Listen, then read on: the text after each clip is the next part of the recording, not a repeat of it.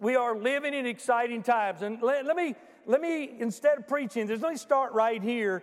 Did I tell you to turn to Matthew 24? As we start the message, pick back up, and as I try to review just really quickly. If you remember last week, I made mention of Psalm 83. We may go there tonight for a few minutes. I've got a lot of scripture I'd like to read, but I don't know if we've got time to do it. So take good notes, download the message, listen to it again. Have any questions? I'll try to help you understand what little bit I can. I'd like to dig in this a whole lot deeper than what we're going to be able to. But last week, I made mention of Psalm 83. I mentioned this again this morning. And when I get done with this statement, hopefully you can understand why I'm doing it again for clarification. I told you last Sunday that I believe that chapter 83, turn there if you don't care, not chapter, but Psalm 83, was fulfilled historically under David and under Solomon as they were expanding the kingdom. And let me give you my rationale as to why. When we look at Psalm 83, and we begin to look at who are mentioned in here as far as nations, beginning at verse 6, we'll do that when everybody gets there. We need to pay attention to particulars when we read Psalm 86 and say Ezekiel 35, when it lists a number of nations that will follow a Russian-led war against Israel, and in reality it'll be against God, because it's going to be a supernatural war that God will defeat Putin and all of the Muslims nations that follow him on the mountains of Israel. That's what the Word of God says. So we've got to pay attention to the particulars of this. In Psalm 83, verse 6, 7, and 8, the Bible says the tabernacles of Edom. Let me back up and get the latter part of verse 5. They are confederate against thee, speaking of Israel. And the confederates are the tabernacles of Edom and the Ishmaelites and of Moab and the Hagarenes. The Hagarenes are no longer a nation. They no longer exist. Jebel, I don't think they do. Ammon, Amalek, the Philistines, they're no more. And the inhabitants of Tyre, Asher also is joined unto them. They have holpen the children of Lot. Now these nations at the time of David and Solomon touched the border of Israel. They surrounded them on the north and the east and the south. They're no longer in existence. So we've got to pay attention to that. And here's the deal. If this war that Israel is currently in with Hamas, which touches Israel on the north in Lebanon, on the west with Gaza, and on the northeast with Syria, not with Jordan, not with Saudi Arabia. Right? That's not all of the nations surrounding them touching. Listen, if this is that war, like we read about it here in Psalm 83, where those nations are obliterated, and that's possible, then that will open up the door for the first war of Gog and Magog, Ezekiel chapter 38 and 39, and we'll get there. Is everybody all right with that? All right, so let's pray. Father, we're thankful tonight for the privilege of being in this place. What an exciting time that it is, Lord. Look, we could be going home just soon. We're longing for that day. We're planning for that day. We're ready for that day. But, Father, not near enough are. And we want people to be saved. We want to tell them that Jesus is coming and they can be ready if they choose. If there be anybody looking on, listening in, or in this place, God, tonight, that doesn't know for sure that when they die they're going to heaven, may this be the day, the hour, that they trust Christ as their Savior. Thank you for the Word of God, how that you've recorded it, preserved it for us. Help me to rightly divide it, and help us to accept it as it is. And we'll praise you, we'll glorify you for it. We ask it in the name that's above every name, the name of Jesus, your Son, our Savior. And all of God's people said amen. Matthew chapter 24. Now I'm not going to read beginning with verse 37 in chapter 3 down to chapter 24, verse 6 and 7 and 8, but I'm going to start there at verse 6 of chapter 24 for time's sake, and we'll go from there.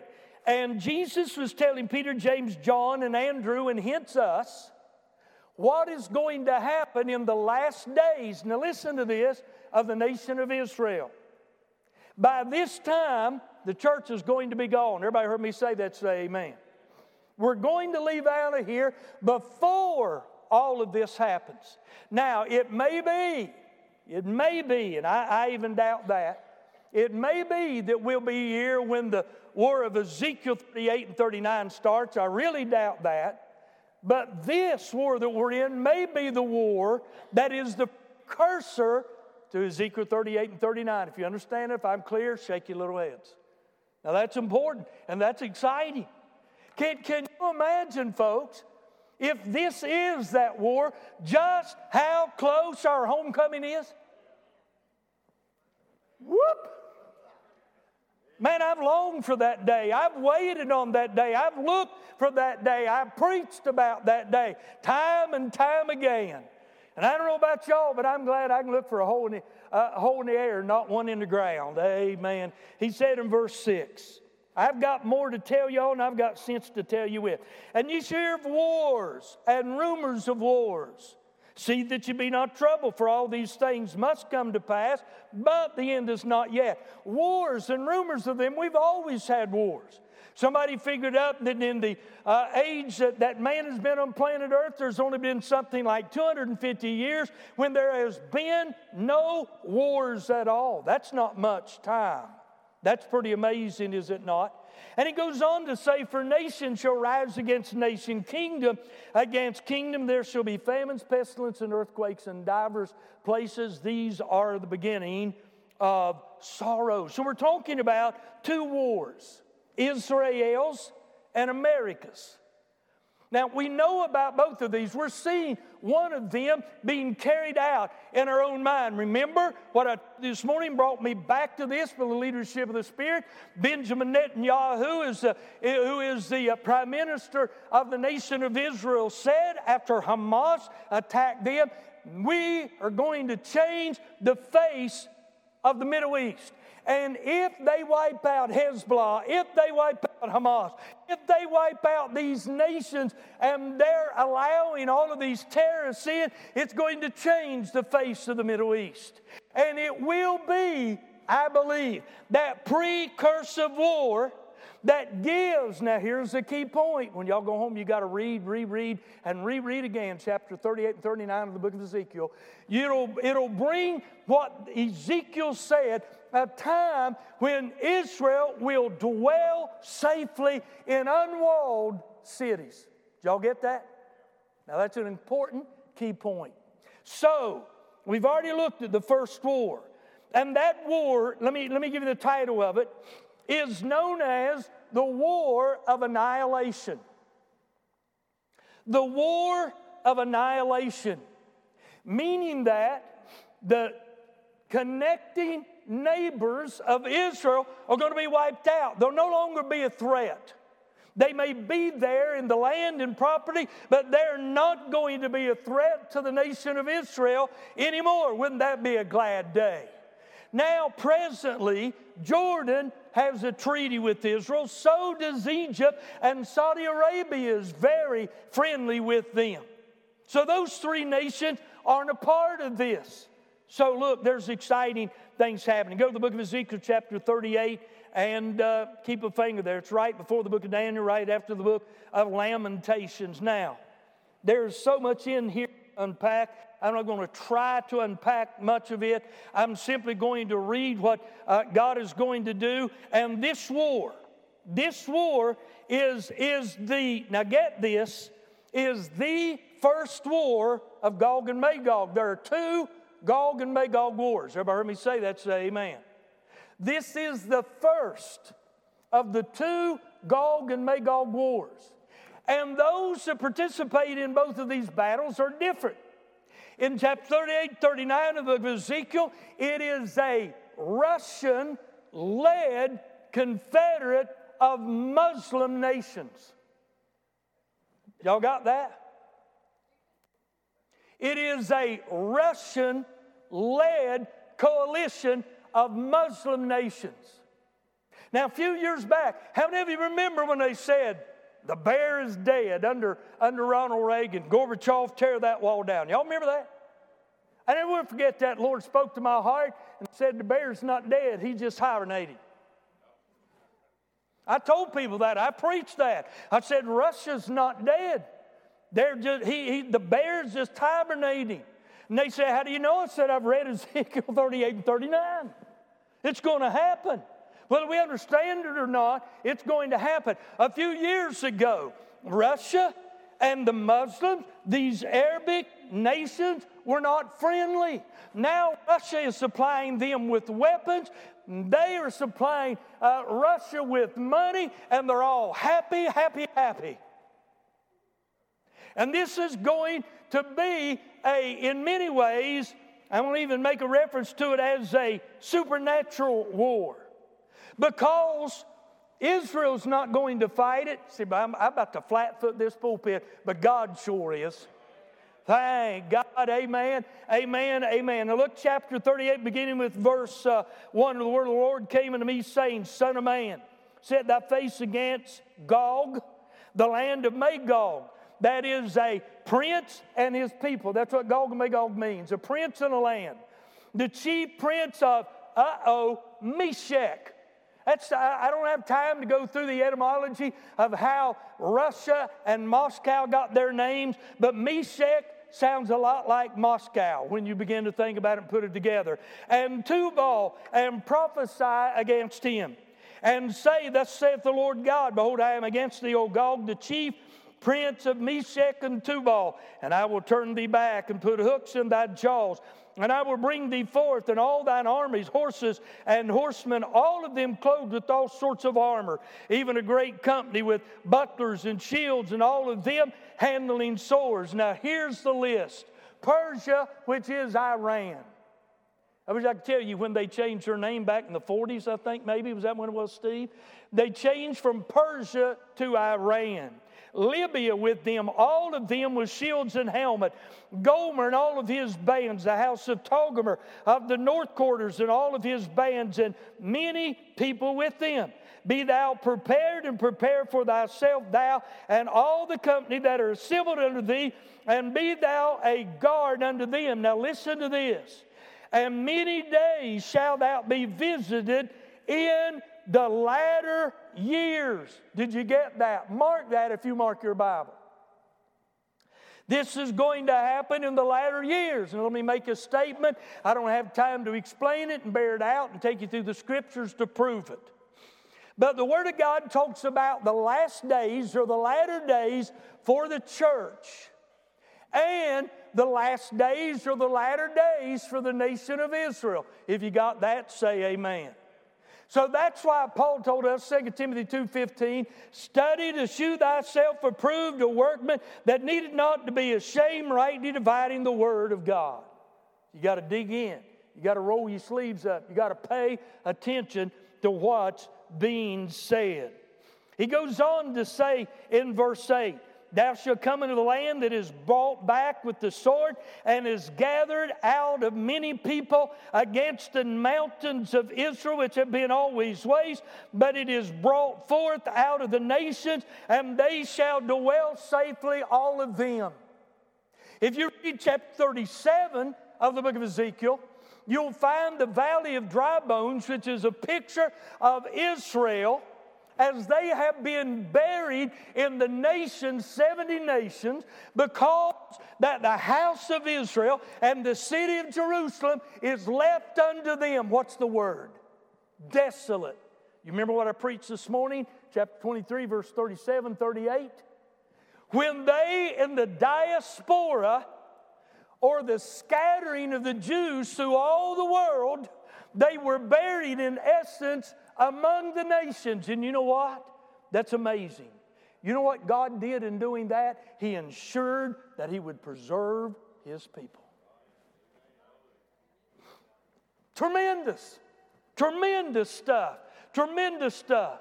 So He's referring to the nation of Israel that has been gathered back out of the nations. And let me tell you this, Ezekiel 37, the Valley of Dry Bones picture, is a progressive prophecy.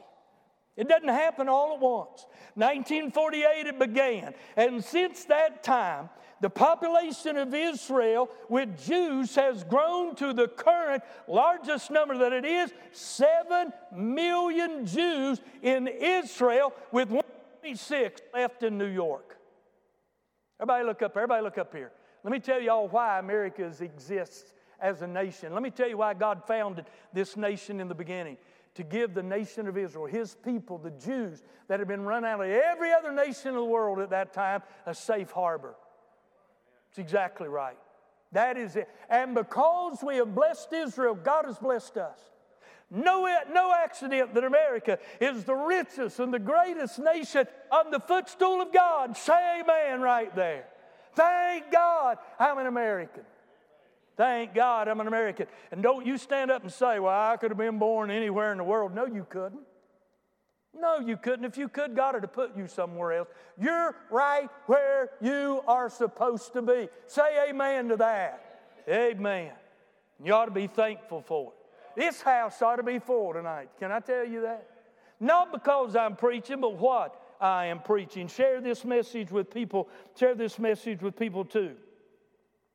Look here in verse 15. And thou shalt come from the place out of the north parts, thou and many people with thee. He's talking now to Gog and Magog, all of them riding horses, a great company and a mighty army. Goes on in verse 16 to say in the latter days. I picked that verse to tell you this. Listen now.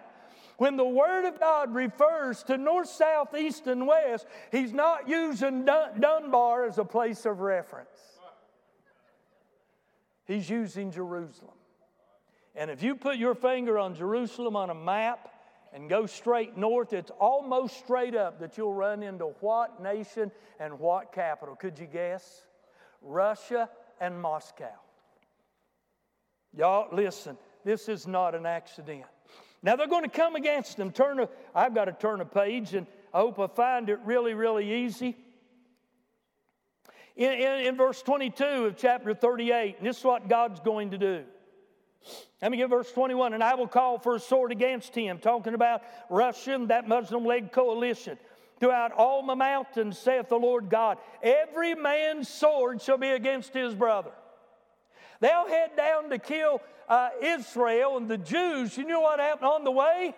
God's done this before in other wars that He has intervened in for Israel. And He begins to confuse the people like He did with that bunch of, who was it with Gideon that filled the valley? What was their names? What? Say it loud enough for me to hear.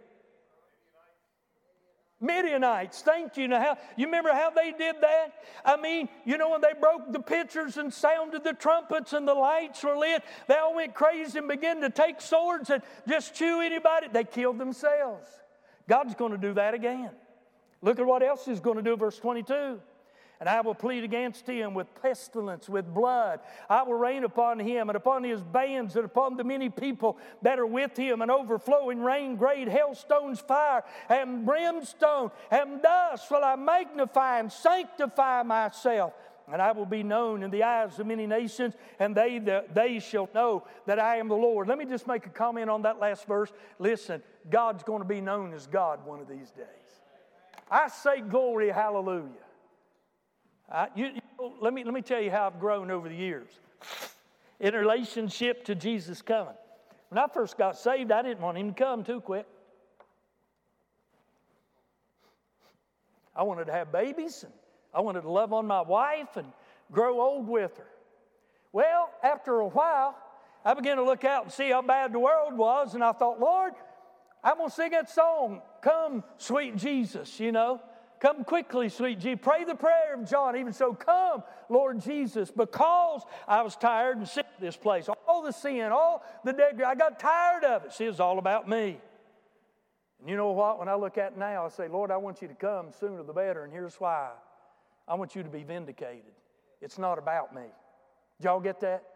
It's not about me. Lord, I want them to see you for who you are and what you are. Now, you got to read the rest of this tonight. You got to go get it. But here's the second war. The first war is the war of annihilation. The second is the first battle of Gog and Magog. I refer to it as the supernatural war. Number 3, Revelation chapter 6, it is the conventional war of the tribulation.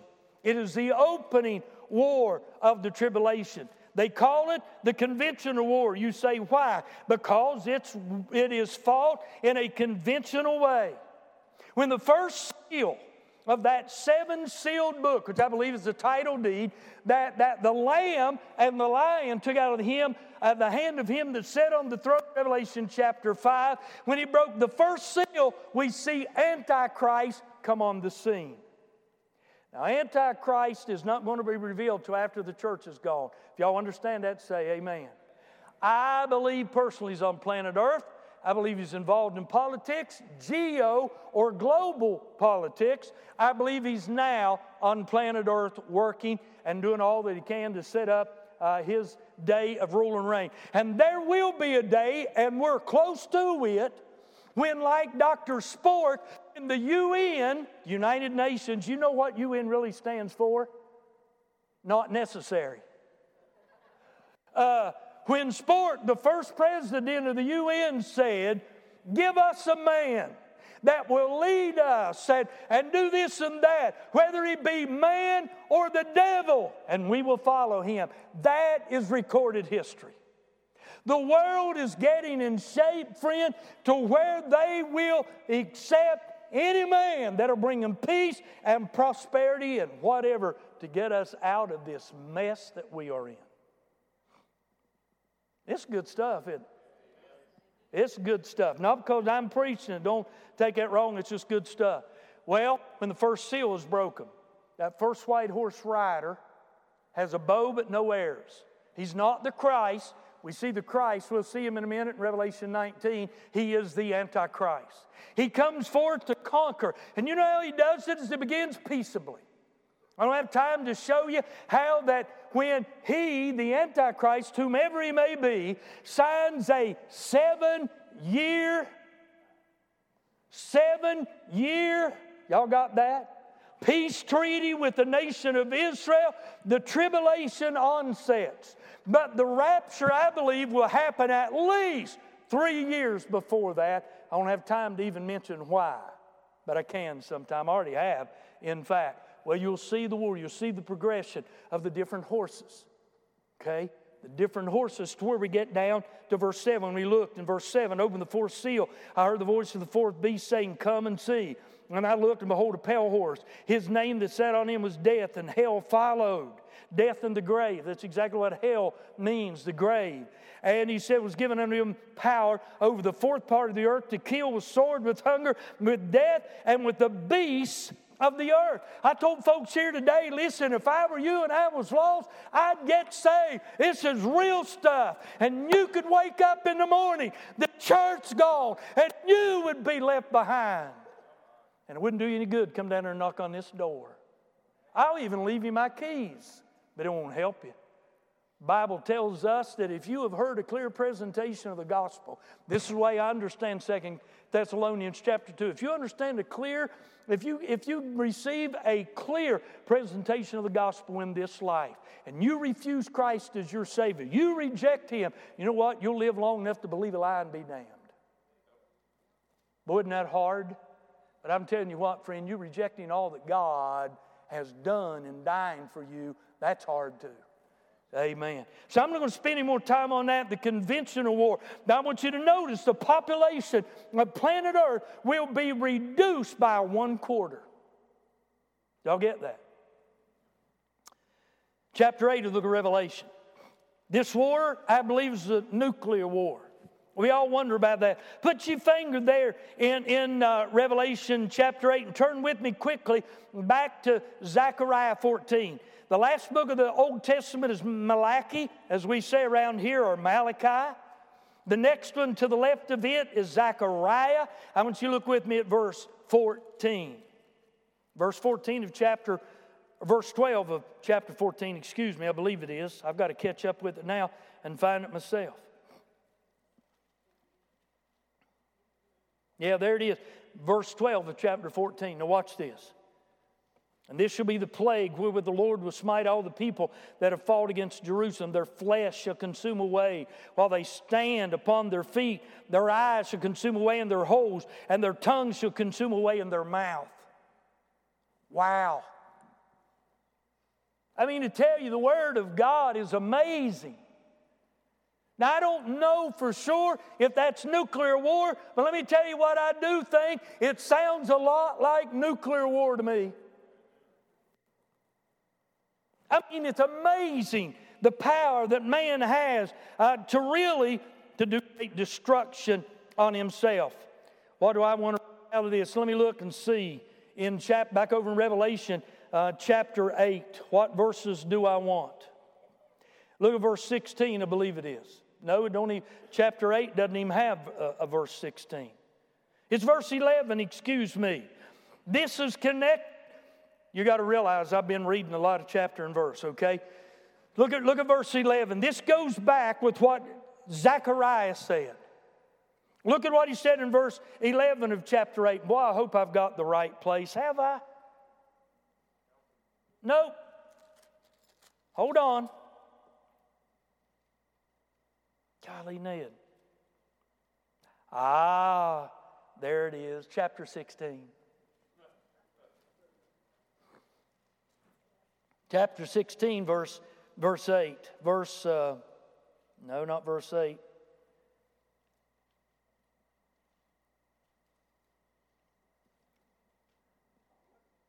Well, hold on. I'm looking for the word sores in there. There, verse 11. Thank you. Chapter 16, verse 11.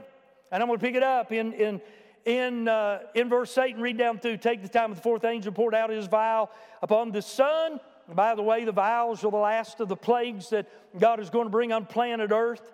And power was given to him to scorch men with fire, and men were scorched with great heat, blasphemed the name of God, which had power over the plagues, and they repented not to give him glory. And the fifth angel poured out his vial upon the seat of the beast, and his kingdom was full of darkness. And they gnawed their tongues for pain and blasphemed the God of heaven. Now watch this, because of their pain and their sores, and repented not of their deeds. Y'all know what great radiation and nuclear power does? It causes sores on it. If you're not killed by it, if you're in the proximity of it and you live, you're going to have sores all over your body. I mean, isn't this scary? But you know what I'm going to do? I'm going to go sleep like a baby. I don't have to worry about it. I'm not here. You all read all these now. You all dig me out. Look at chapter 12 of the book of Revelation. Here is the war in heaven. War between the angels. If you allow me to name it that, it is the wars of heaven. Chapter 12, everybody, and 13 are transitional chapters in this book.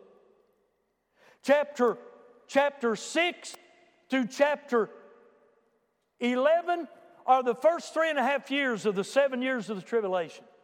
1,260 days, 40 and 2 months, 3.5 years. And at this midpoint, the Bible bears this out in the book of Daniel and other places, that the Antichrist will break his covenant with the nation of Israel. He'll break it. He will break that covenant with them. Listen to what the Word of God says here. See why I say I'm leaving more out? I've got more to take home than I have to give you all tonight. You all do understand that, don't you? Let's pick it up in verse 1. I don't know what time I started, so I'm not going to worry what time I start.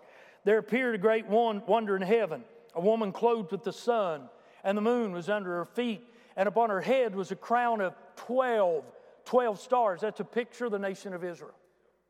Okay? Don't have time to prove that or bear that out. And she, being with child, cried, travailing in pain to be delivered. And there appeared another wonder in heaven. And behold, and we can all figure out who this is, a great red dragon having 7 horns, having 7 heads, 10 horns, 7 crowns upon his head. And his tail drew the third part of the stars of heaven, did cast him to the earth. And the dragon stood before the woman, was ready to be delivered, for to devour her child as soon as it was born. Satan tried to do that after Jesus was birthed, when Herod sent a bunch of soldiers to Bethlehem, Judea, to kill all the male children of that little town from 2 years old and down. Are y'all with me? Everybody's got, I know you know that. It's a picture of Israel giving birth, the Messiah being brought into this world, our Savior, Jesus Christ. And she brought forth the man-child who was to rule all nations with a rod of iron. Her child was caught up unto God to his throne, and the woman fled into the wilderness. And we'll talk more about that in a little bit, just a couple of minutes, actually, where she hath a place prepared of God that they should feed her there 1,260 days. That is 3.5 years. That's a reference to the last 3.5 years of the tribulation. That's the 40 and 2 months. You put the first 3.5 for the last 3.5, you got Daniel's 70th week, or the 70th week of years of prophecy. Y'all not overwhelmed or lost? Everybody good? Most everybody good? Y'all be kind enough to say yeah. I told you this is a lot of info, but we'll get through it. We will get through it. Look here in verse 7. And there was war in heaven. Michael and his angels fought against the dragon, and the dragon fought against his angels. Let me tell y'all something I've got personal convictions on. The Bible only read about one archangel. Guess whose name he is? Mike in the book of Daniel seems to be a protector of the nation of Israel. Y'all got that? I don't read about archangels. I read about an archangel. There may be more, but I'm going to stick with this book. So he stood up, fought. Listen, do y'all know there are wars going on around us in the heavenly right now? Tell you the book of Daniel and prove it to you.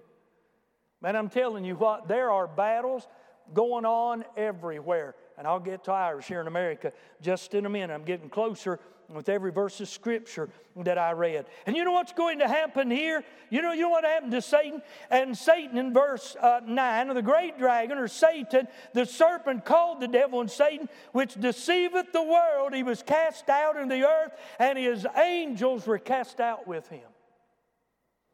Wow. I remember when Jesus said, I beheld Satan as lightning fall from heaven. Let me give you two things on this. A lot of theologians think I may be wrong. But I know it's talking about the first time he was cast out of heaven. When he rose up in rebellion in eternity past to try to overthrow God, he was cast out. Today, he's the prince of the power of the earth, the God of this world, the Word of God says, and he has power. Everybody knows that? Say amen. He doesn't have all power, though, thank God. And I believe that there's a double fulfillment to that verse in the book of Luke 11, I believe that's where it's at, maybe 17 and 11. I believe that Jesus says, I not only saw him cast out, but I saw him cast out for the last time, prophetically looking ahead to the future. I can see that being true in both ways. I'm overwhelmed. I don't know about whether you are or not. And you know what happened? This is when the third woe is fulfilled.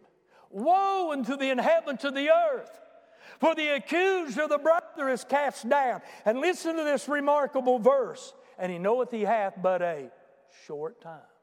Can I tell you, even to this day, as smart as the devil is, and he's intelligent, everybody understand that, say amen. You don't want to fool with him. You want to fool with him without the help and the presence of Almighty God. He can't rightly divide the Scripture, and he doesn't understand it spiritually. That's important. But he knows the book. He knows the book. And you know what? When that happened, he's going to do his best to destroy the Jews and the saints, meaning the people that get saved in the tribulation. And there's going to be a multitude. But are y'all ready for this? You know what God has done? Read with me. Read with me.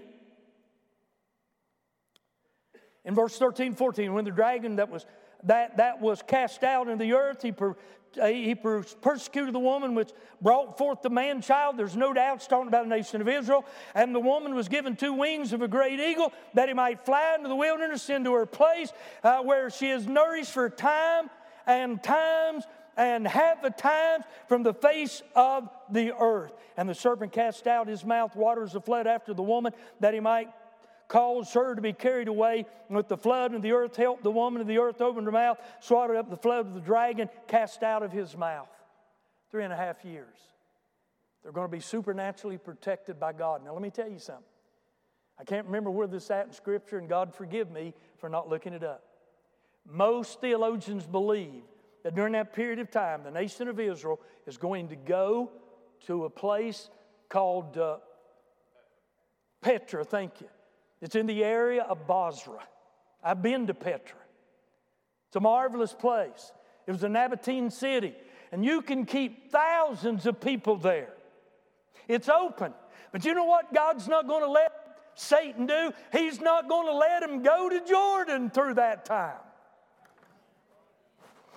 He can have access to all the world, but God's not going to let him go to Jordan. Now, do y'all think that's a coincidence? Ain't no way, dude. Isn't that amazing? Isn't that amazing? Are y'all still good? Okay. All right. Let's go to Revelation 13. And this is the war that I just mentioned against the saints. I'm not going to say any more about that except this. According to the book of Zechariah, I'm trying to whittle this down, trying to get to the last of this message. If you go to Zechariah chapter 13 and 8, now look, this saddens me. During the World War II, when Hitler annihilated 6 million Jews, it's pretty amazing, is it not? You know what's going to happen to the Jews during this time? Chapter 13, you can read it. The Jewish population, is going to be reduced by 2/3. Now, that breaks my heart. That's what the Word of God says. That's what Zechariah 13:8 says. It'll be reduced 2/3. Let's pick up another one. I want to cry over that. Can I tell y'all, I want to throw something down. How many of y'all heard of the Battle of Armageddon? Say amen. It's not going to be a battle. Whoop! It's not going to be a battle. It just ain't going to happen. Now, what's going to happen is going to happen in the valley of Armageddon, which is the valley of Jezreel, a beautiful valley, south of Mount Carmel, north of Mount, not Nebo, Mount Tabor, just a little bit to the east of the mountains of Gilead. It's a beautiful, beautiful, everybody's been to Israel and says it's a beautiful valley. Say amen. Beautiful valley. There was a guy by the name of, who's that little short guy that whipped up on France? Yeah, Napoleon said it's the greatest natural battlefield that I've ever laid my eyes on. It is the battlefield where the blood is going to run for 200 miles up to the bridle of the horse. Isn't that amazing? I'm telling you, it's not going to be a battle. Now, there's going to be something amazing happen there, but there's not going to be much fighting. Go to the book of Revelation chapter 19 with me. Y'all may not be tired, but I'm wore out right about now. Look here in chapter 19, verse 11. I like how chapter 19 begins after this. After these things, actually. Look what he said in verse 11. I saw heaven open, and behold, a white horse. Now, if I had time, I could take you and show you where the Antichrist has gathered great armies into that Armageddon area. He's waiting on war to wage against the Son of God. But boy, on that day, something's going to happen. Somebody's going to look, and it's going to come out of the east, I believe. They're going to see a light. Thank God. Listen, he's known as a morning star, but he's also known, what's the other one? The day star. And you know what? They're going to see that little speck of light. And when it gets closer, glory to God, they're going to see the King of Kings and the Lord of Lords sitting on a white horse, leading the armies of heaven, dressed in white linen, clean and white. Guess who that is? We're looking at him. Y'all may think this is gross. I don't think I'll be that close up front. I'm not that important. But I'd like to be close enough to get a little bit of blood on me. Amen. That's right. Listen to this. Listen to this. Y'all know what I'm giving y'all tonight? I'm giving y'all about 3.5 years worth of Bible study. Sure am. And I saw heaven open, behold, a white horse, and he that sat upon him was called Faithful and True, and in righteousness doth he judge and make war. His eyes are as a flame of fire. On his head were many crowns. Back over in Revelation 6, he had one crown, that Antichrist, and he had a name written that no man knew but he himself. He was clothed with a vesture dipped in blood. His name is called the Word of God. The armies which were in heaven followed him upon white horses, clothed in fine linen, white and clean. Out of his mouth goeth a sharp sword, that with it he should smite the nation. He shall rule them with a rod of iron. He treadeth the winepress, the fierceness and wrath of Almighty God. And he hath on his vestures and on his thighs a name written, Hey, worship him, King of kings and Lord of lords. Not going to be any battle. He's going to come, and with the power of his word, he's going to annihilate that whole army. Isn't that amazing? And that's the battle of Armageddon. And listen to what he said. Any unsaved looking on or listening in. He said in Revelation 22, 7, 12, and 20, I believe it is, Behold, I come quickly. Behold, I come quickly. Surely I come quickly. Not meaning that he's going to come fast, because 2,000 years has passed since he has left. But when he comes, these events are going to, with rapidity. Is that how you say that? Very rapidly. Let me put it that way. All right, we're getting there. Let me give you one more. Revelation 20. This is the second and last battle of Gog and Magog. I don't know why God chose to call them this. I have no idea. But this happens at the end of the millennial reign of Christ. You say, what's a millennial reign, preacher?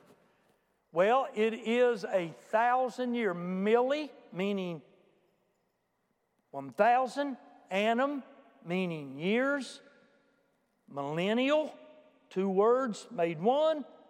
It is when Jesus Christ, in order to fulfill the covenant that God made with David in 2 Samuel chapter 7, where he said, you'll never lack a man to sit upon your throne. He's going to come back at the end of the tribulation, and he's going to set up his kingdom, and he's going to rule on planet Earth for 1,000 years. By the way, church, that's where we're going to honeymoon. That's exactly right. After we go to the marriage supper of the Lamb, chapter 19 of the book of Revelation, how many of y'all like riding horses? I will then. My back will be healed, so it won't bother me. It kind of hurts me just to think about it right now. But I'll have a new body then. Amen. Amen. You ever wonder what your horse will be called? I think of silly things, you hear me? Anyway, look at this. Chapter 20 of the book of Revelation, verse 7 and following. And when the 1,000 years are expired, Satan shall be loosed out of his prison. At the end of the tribulation, the beginning of the millennial reign of Christ, Satan is going to be cast where the beast and the false prophet are. Be the first two inhabitants of that lake of fire. Satan himself will be the third.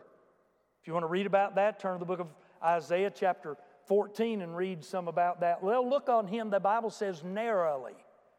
And when he's cast down and he's lost his power and his pomp, they'll say, are you the man? You ought to read that. That's pretty amazing. But listen now. And he said, Satan shall be loosed out of his prison. He shall go out to deceive the nations which are in the four quarters of the earth. Gog and Magog, gather them together to battle, and the number of them as the sand of the sea. Now listen. What does people say today is the cause of man's problems? Social injustice. Am I right? I mean, how many of you heard that? Social injustice. Racism. You know what? Every excuse that man has made in the millennial, God's going to take it away. For 1,000 years, righteousness will reign on planet Earth. Jesus will rule with a rod of iron. There will be sin. There will be death. But there will be swift and just judgment. But listen to me. This is amazing. even in the presence of Jesus, and even in the presence of us who are back there with Jesus. It's going to be a strange time when heaven and earth is going to cohabitate like this. But I know what the Word of God says, and it's going to happen even though I can't explain it. Can I tell you what it's going to prove? How corrupt and how fallen the heart of man is. You see, the problem is not civil injustice. Civil injustice is a result of the problem of man's heart. And Jeremiah nailed it when he said the heart of man is wicked and is wicked. What's the first word? Deceitful. Thank you. I have trouble remembering. Is deceitful and desperately wicked. I mean, it's a bad thing, and it'll prove it. Can you imagine Jesus being here? Jesus being seeable, probably even touchable, and men still rejecting Him. Hey, look, folks, we're a bunch of fallen people. You hear me? I mean, sin is taking its effect on us in a mighty way. You know what's going to happen? And they went up on the breadth of the earth and passed the camp of the saints about the beloved city. And I like this. And fire came down from God out of heaven and devoured them. Immediately after that, the great white throne judgment. Immediately after that, John said, I saw the new city, Jerusalem, coming down from God out of heaven. And don't think that it's going to come on planet Earth. I don't believe it is. I believe it's going to be stopped up here. It's going to be a satellite city. I believe people have access to it. But nowhere does the Bible tell me that it's going to come and find itself on planet. There's going to be two Jerusalems. There's going to be a Jerusalem in Jerusalem. And there's going to be a new Jerusalem. It's my opinion. It could be wrong. All right, now where do I go now? Y'all give me another 15 minutes? Okay? I'm going to go through this so quick, it'll make your head spin. I told you about the wars of Israel. Now I'm going to tell you about our wars. Folks, we're in a war. We're in a spiritual warfare. I mean to tell you, it is raging. You remember back over there without turning, and I could. I've got some insight that kind of surprised me on Matthew 24, verse 6 and 7. You remember I said wars and rumors of war. That's what we've been dealing with. But he goes on to say, nation shall rise against nation. That word nation in the Greek is ethnic. Do y'all know that in nations there are different groups that belong to the same group, and that is ethnic? Y'all understand that? Do y'all know it's kind of like we're having never heard this before, God laid it on my heart this morning. It's kind of like we're having a spiritual civil war. Okay, and I'm just going to list some things. You can agree or hey, look, do you remember, friend? Hey, look, there's internal fighting everywhere, is there not? Everywhere you look, people disagree. They're separated and divided. Never seen a time like it. But I remember a day. You know what? I remember a day when God's Word was revered. It was honored. It was believed. It was respected. It was taken as authoritative by the majority of Americans. But now it seems that it's no longer God's place to decide or determine what constitutes His Word, but it's man's power to choose what pleases Him. I'm going to tell you the truth, friend. The biggest reason we're in the mess that we're in America is because we've abandoned the King James Bible. I hear preachers nowadays stand in the pulpit and says, open your copy of the Word of God. Let it be known. When I say open the Word of God, it'll be a reference to the King James Bible. Make no apologies of that. I could preach an hour on my convictions about the King James Bible. I don't believe it's a matter of salvation to people. I won't go that far. But I'll tell you what, it's a matter of fellowship to me with people. You hear me? I'm telling you, look, our nation once trembled at the Word of God like they did in Ezra chapter 9, verse 4. And now it scoffs at it. It ridicules it and laughs at its precepts and principles. They talk about the King James like it's so old and tired. This book's got more power in it than I've ever been able to see. It's alive and well, and it's definitely not tired. Like I told you this morning, I believe our woke nation ought to go back to sleep. We're deeply divided in every area, just like the political arena in our world today. We're so different we can hardly get along with any of another person on the other side of the aisle. I don't know how our government runs nowadays. But let me tell you what we're actually at war on, and I'm going to do it quick. We're at war on the right to life. When it begins, we're divided on that. I like what God told Jeremiah. I knew you when you were in your mother's womb, and I chose you. Here around here, y'all help me on this. We believe that life begins at conception. Done with it. See, we're Bible people. We don't trust in science. Say amen. But let me tell you, true science and the Word of God never separates and differs. We're divided on creation, confused about evolution, which affects a multitude of topics, but one that rises above all others in my mind: does God exist or not? Let it be known. I believe that in the beginning, God created the heavens and the earth. I don't want you to mistake what I said. I said God created. It's about stupid to believe that this earth and these bodies and all the order that's in the solar system evolved by accident. There had to be a divine designer with great wisdom and knowledge, and there is. He's the Almighty. He's the great I am that I am. He's Jehovah God. Manifest flesh by His name Jesus, who was God in the body, the fullness of the Godhead manifest bodily. We're even messed up on parental rights. Let every court in America know that it's not their responsibility to raise my child or my grandchildren. It's mine and my privilege, and we're going to do as good as we can with it.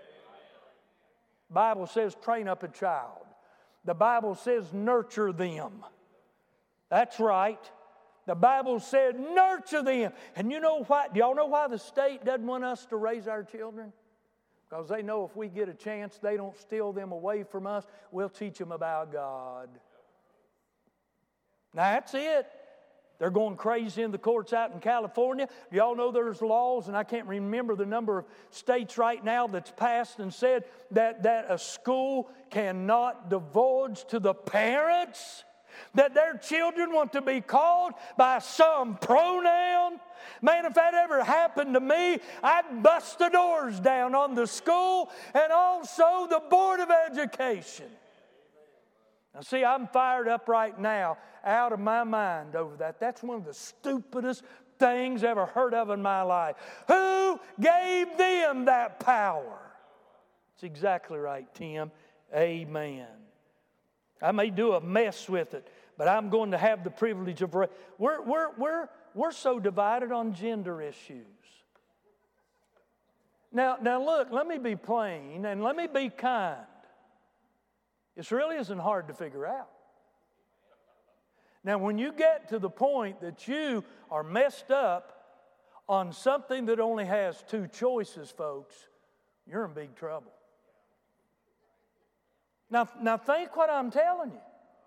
Think about my logic. In the beginning, God created he, him, she, them, they, there, those that know. Word of God doesn't say that. The Word of God says He created he, them, male and female.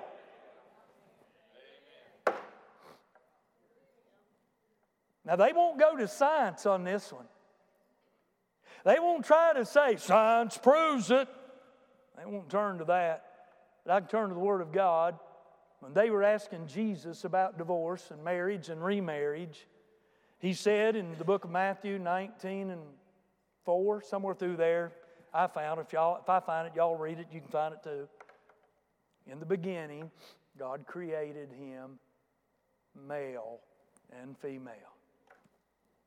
I can get that. Man, we're messed up, folks. We are so fallen. And I say this sternly, whatever, but I am broken over that.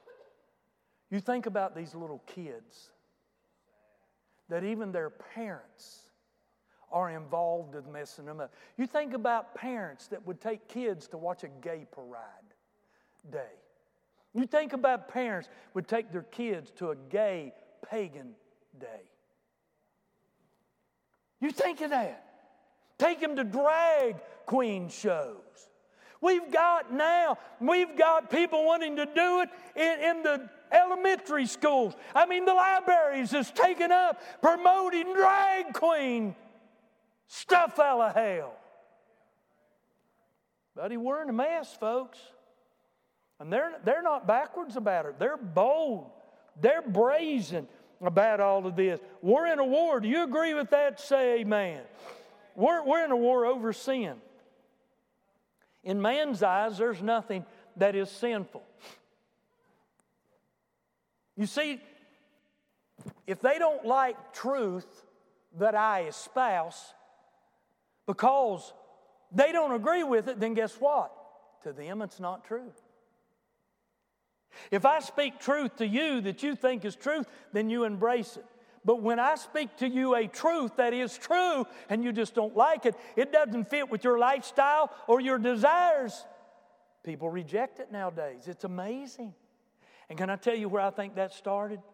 When we abandoned this standard, began to mess with the Word of God, began to write new versions. Do y'all know this is a King James Version? Everybody knows that? Say amen. Do y'all know there's a Queen James Version? Can y'all imagine what that does? Man, I'm telling you, folks, we're in a mess and it's getting messier all the time that we hear. But let me tell you something.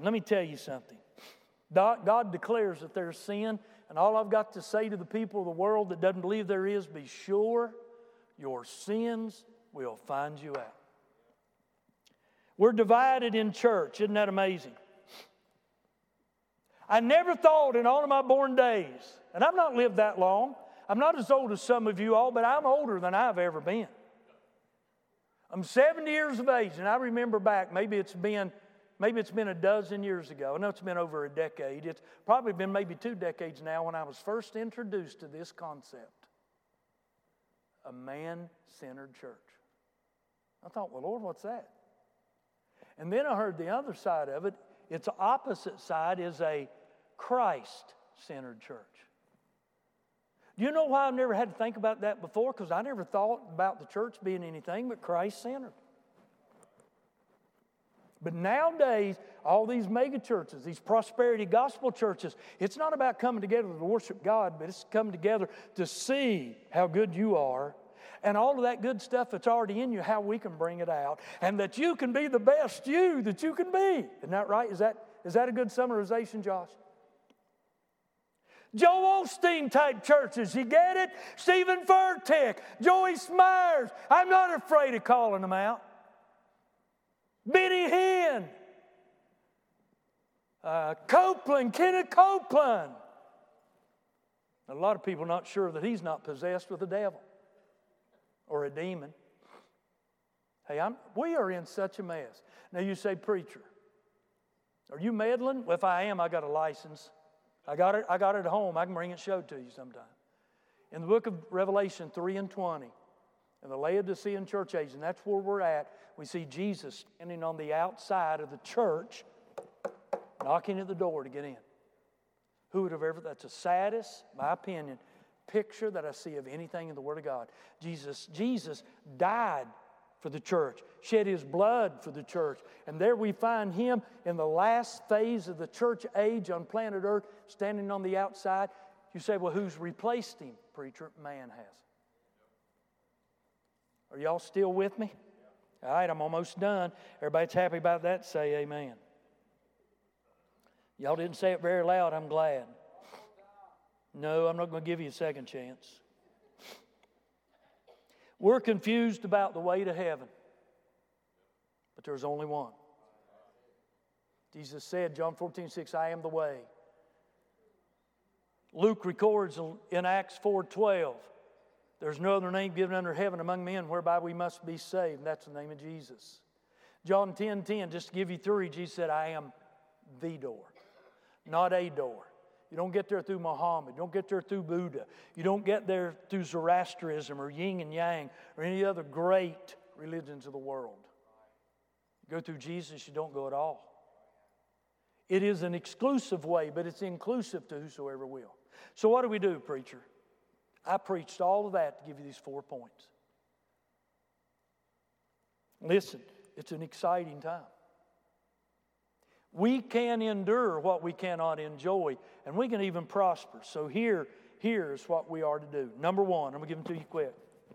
This is so important. Remember, God is sovereign. Say that with me. God is sovereign. Now let that sink in. You know what that means? That means He's in control. That means that He knows. That means He knows the end from the beginning. He's got a plan. It includes me. He's not only got this, but He's got me and you during this. He's already defeated Satan. He's already defeated death, hell, and the grave. God is ruling and reigning. It looks like things are out of control. I say that. We're in a mess, but really, God's got it under control. You read Daniel 4 tonight, you'll sleep good. You read Isaiah 40 and 22, the Bible said He sitteth upon the circle of the earth. He's in control. Number two,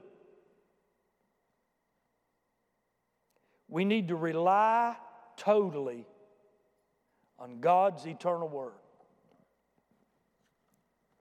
This is our only, everybody heard me say only, say amen. This is our only rule of faith and practice. I gave a Bible this morning to Brandon. And I said, believe it to be saved, read it to be wise, live it to be holy. This is our only hope. This is it. This Word. You know what's in it? God's promises, God's principles, God's precepts whereby we are to live, and the power of God is all over it from beginning to end. We need to study it, we need to rightly divide it, we need to learn it, and we need to live it. Number three, and this is the final one. I thought I had 4. Request God's graces in prayer. Folks, if there's ever a time that we become prayer warriors, it ought to be in this day and hour. Request God's graces in prayer. You know, one of the greatest verses I think that deals with prayer is simply found in the book of James. Can't remember the chapter and verse. He said, you have not because. Okay, so let's ask. Let's ask for things beyond our limits.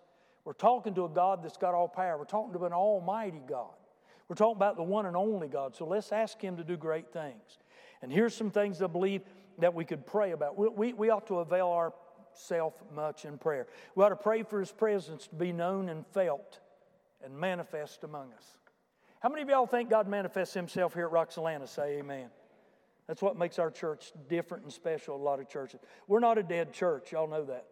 When Mike Long was preaching Tuesday night on churches with no power, he's not talking about Roxalana. Y'all do know that, don't you? We got some fire in this place. Every preacher comes in this place. Y'all know what they say about this pulpit? Man, there's a lot of liberty there. Man, I felt good. And that doesn't happen by accident. Y'all hear me? Okay. We need to pray for His power to protect and enable us to endure, even to enjoy and to stand, to be faithful all the way to the end. We need to pray for power, and I'm talking about Holy Ghost power, Holy Spirit power. Holy Ghost, Holy Spirit, one and the same entity. There's a Trinity in heaven, not a quartet. Holy Ghost, Holy Spirit, one and the same. Okay, one and the same. And finally, we need to pray for His promises to be fulfilled, to be showered and poured upon us until the day the battles end and He's come for us. Folks, I don't believe it's long. I'm telling you, I'm amazed we're still here. And the reason we are, there's a work to be done. Let's stay faithful. Let's stay focused. Let's stay trusting in the Lord. Let's lean upon Him and lean on Him hard in these last days. I don't know how bad it's going to get. I don't know what we in America that name the name of Christ will have to face and suffer in the days that are ahead. But whether you know it or not, there's a martyr crown. I don't think many of us maybe seek it, but in the first, up to the 3rd century of A.D., they went to the cross burning and singing.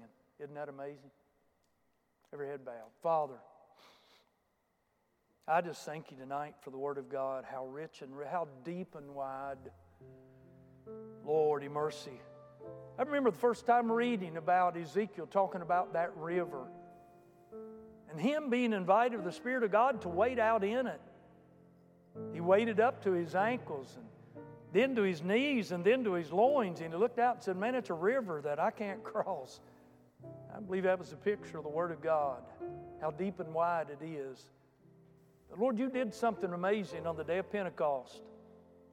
You sent the Spirit to abide in the hearts and the lives of every man, woman, boy, or girl that would trust you as their Savior. You told us that when He come, He would guide us into all truth. He would enlighten us to the truths of the Scripture. He'd make them real. And I'm thankful for that. Lord, I know